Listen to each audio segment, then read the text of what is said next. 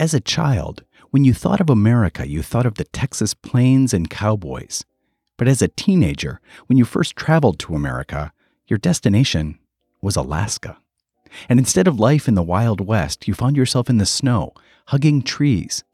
Literally, hugging trees. You're listening to 2233, a podcast of exchange stories. If you want to make a change, if you want to do something differently, if you want to create something new, then you inevitably have to make mistakes. So if you change your perception towards failure, maybe you're just going to get there faster.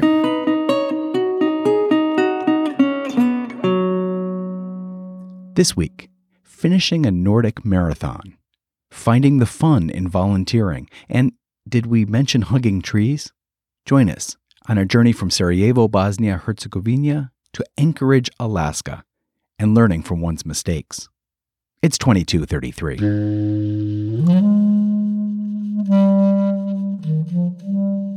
We report what happens in the United States, warts and all. These exchanges shaped who I am. When you get to know these people, they're not quite like you read about them. They are people very much like ourselves. Oh, that's what we call cultural exchange. Ooh, yes. My name is Nejra Rizvanovic. I'm from Sarajevo, from Bosnia and Herzegovina. That's a country, a little heart-shaped country in the southeast of Europe. In my spare time, I study. I'm a master's student of cognitive science at the University of Vienna. So the name of the program that I went abroad with is YES, Youth Exchange and Study. I was in Anchorage, Alaska.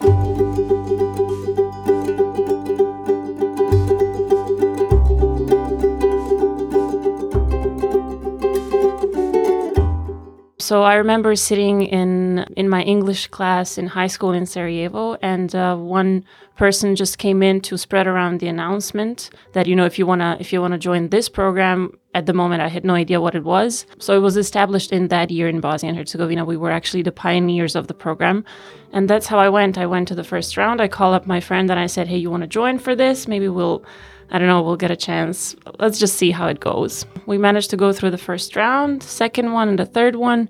And then both of us were finalists of the program. So we were chosen to go to the US.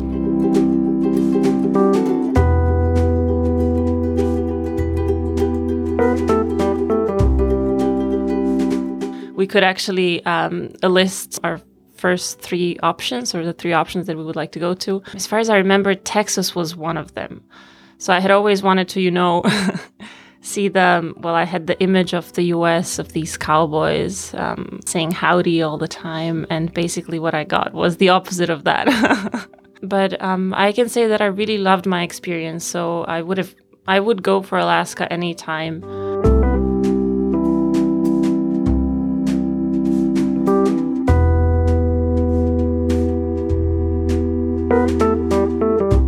In the beginning, I was really excited to go, but then once I was on a plane from Seattle to Anchorage, it started to get to me when I saw the mountain range, below. That's quite particular to Alaska. I was scared and shivering, but I was always interested in going abroad. I loved languages, and I started, picking up English through movies and books. So I would say that language was a very good link for me not to feel so foreign in a country. It made me bond faster with my host family, and they were really amazing. They waited for me at the airport, and even though I thought it was going to be really foreign and really scary, they were just so welcoming, waiting for me with a bouquet of flowers and a welcome sign with the Bosnian flag drawn on it.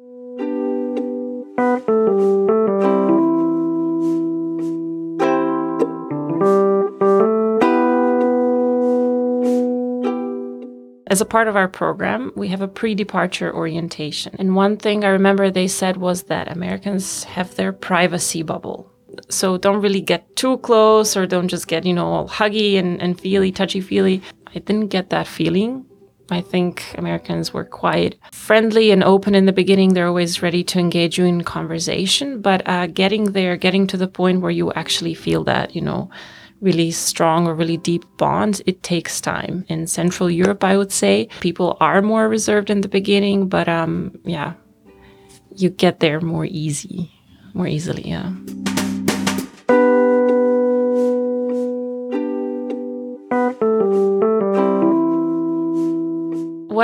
What was most striking for me in the first few months is the difference in pace in life. In Alaska, everybody was, on a schedule. If you wanted to meet up with friends, you had to tell them 2 weeks in advance. And something that I really liked about Bosnia is that if you're just walking on the street and you have something to share with your friends, you just call them up and you say, hey, I'm here in the hood, and let's just go for a cup of coffee. And a cup of coffee can mean many different things. You just, it can mean an actual cup of coffee up to, having a therapy session because you had something to share. And that's sort of something that everyone knows in Bosnia. And then you just go and talk for hours. And in the end, you end up drinking tea.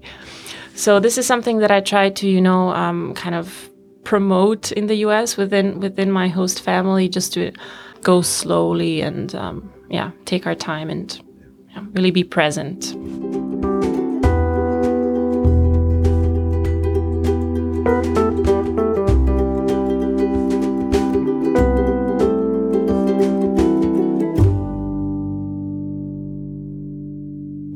I was thinking whether I should join the ski team in Anchorage because, living in Alaska, you have 6 to 7 months of winter. And if you want to survive the winter, you have to ski, basically. As a final roundup of the year, we had our little competition, or it was called the Tour of Anchorage. So I did the half marathon, and I actually pulled through. So, I made it to the finish line, and I remember being exhausted, but yeah, super, super proud. And my host parents were super proud. So that was cool.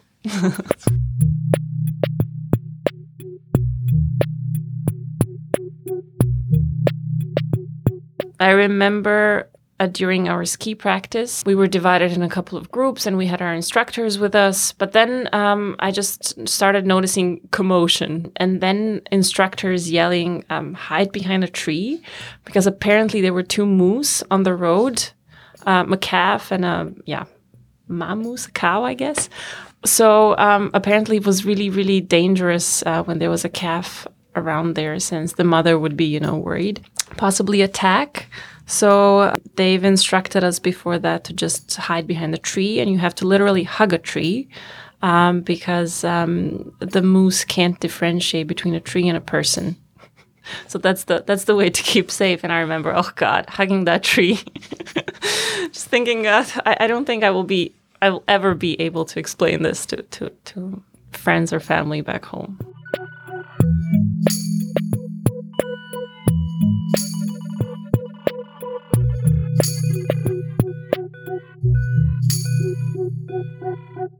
A lot of people back home in Bosnia are, a smart bunch of people. They have big ideas, but they don't feel like they are, they don't have the necessary support of the government, so they just give up and they don't do anything.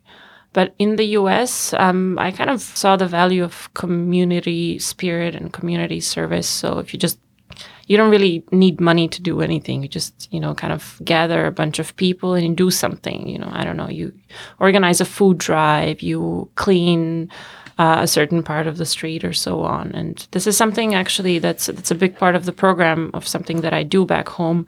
We regularly organize, orphanage donations, food drives, cleanups, and so on. So that's something that I really liked, and I try to incorporate in not just my habits, but my mentality as well. So how I go about problems that I see around me.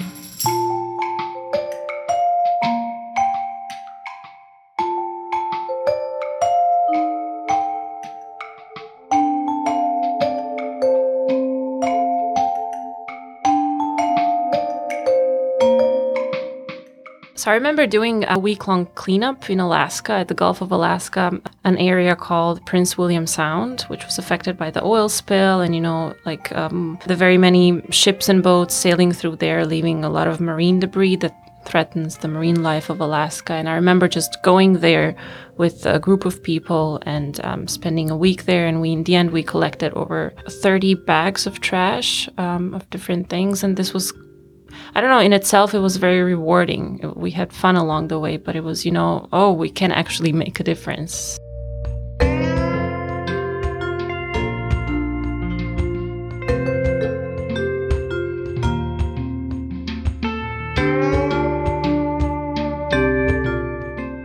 I guess, well, after coming back home from the US, I started studying. But after a semester and a half, I really wasn't really happy with how the educational system was in Bosnia and so on. And I appreciated my experience back in the US because there was really this opportunity for dialogue in the classroom.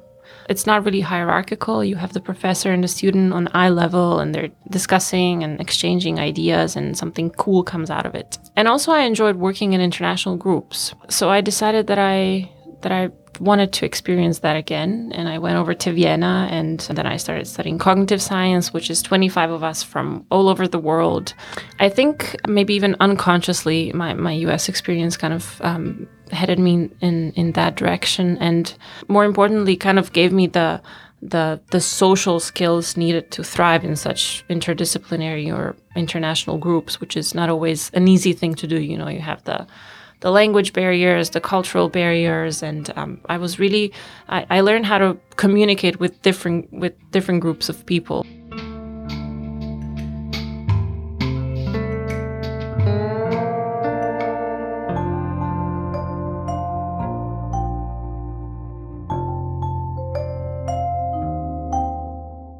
Basically, what I'm trying to explore is the topic of failure culture in different organizations. So trying to compare and contrast organizations that have a positive failure culture, so positive view towards committing mistakes versus a negative view towards mistakes, and see how that, affects their decision-making skills, effectiveness as a group, and so on. I try to focus on, I try to do it in a hospital, basically, where mistakes inevitably happen. But maybe the way you look at failure determines whether you learn from it or not.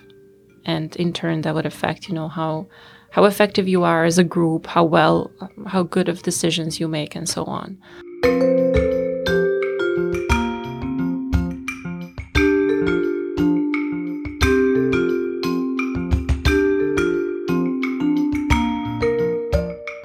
I'm not really sure what sparked that interest, but there is a lot of taboo towards making mistakes in Bosnia, I would say. Well, maybe not just in Bosnia, but it's quite highlighted in Bosnia, so to say. So if you've made a mistake, don't talk about it, especially professors who are the gods at university, and they wouldn't be really willing to admit making mistakes.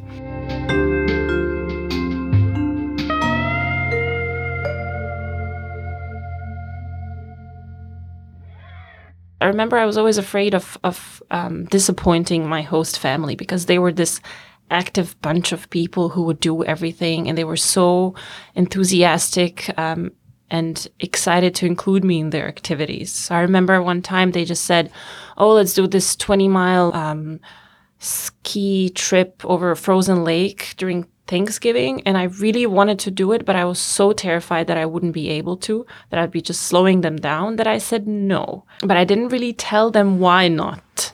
After a while, we just sat down and talked about it, and I said, I'm really afraid of doing this. And they said, you should have come to us. So this kind of, not being afraid to say that you're afraid was a turning point to understanding how important open communication is, and not being afraid of making mistakes. And yeah.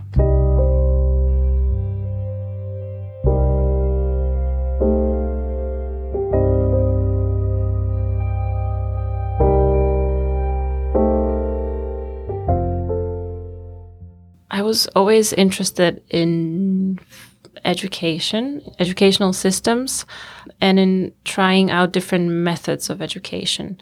I think my long-term goal is to found a kindergarten where I would try to teach kids basically not just professional skills, but also social skills like resilience and grit and not being afraid of making mistakes, talking about it, trying to find a better way, trying to find a better way to fail, so to speak. It takes a lot of courage to do so, and courage has proved pivotal in all of my experiences. In the US, just going to the US was a courageous thing to do. And then later on studying in different parts of Europe and so on. So just kind of not being afraid of venturing out into the world and doing things, doing good things. So I would like to go back to Bosnia, once I've collected all of my ideas and picked apart the best things from all the educational systems that I had to compare, and just try to model my own school after that. And yeah.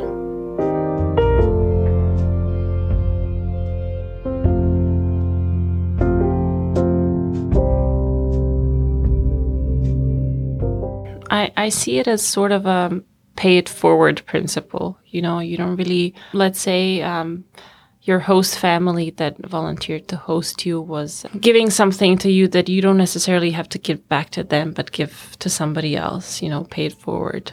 So I remember through a lot of volunteering activities that we did back home, we encouraged a lot of students not to be afraid of going abroad, being exposed to different, people and cultures. And during one program that we established called Yes to English, where we taught English to kids and mostly from disadvantaged backgrounds, there was one girl that was visually disadvantaged, and but she was always very curious. She wanted to go abroad, and she wasn't deterred by the fact that she was blind. So she ended up applying for the program, and she got in. So I think that's something that I can put forward as the nicest part of it somehow, the ripple effect. And I'm sure that she also, spread the word, and it just goes on.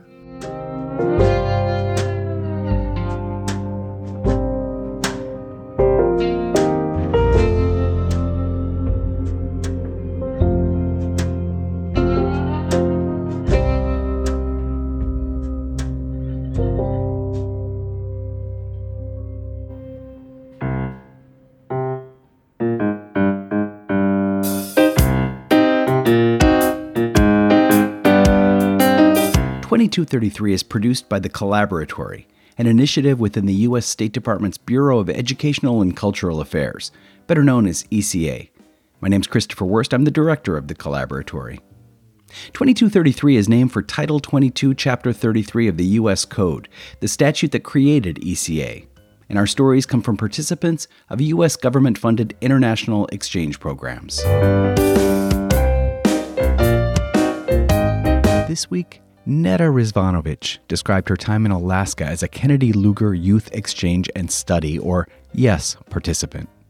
For more about YES and other ECA exchange programs, check out eca.state.gov. We encourage you to subscribe to 2233. You can do so wherever you find your podcasts, and heck, while you're at it, you might as well give us a nice review. And we'd love to hear from you. You can write to us at ecacollaboratory@state.gov. That's ecacollaboratory at state.gov. Photos of each week's interviewee and complete episode transcripts can be found at our webpage at eca.state.gov/2233. Special thanks to Nejra for taking the time to talk to us this week. I did the interview and edited this segment. Featured music was Flagger, Outside the Terminal and Scalloped, all by Blue Dot Sessions, and Backstairs by Poddington Bear. Music at the top of each episode is Sebastian by How the Night Came, and the end credit music is Two Pianos by Tagir Lius. Until next time.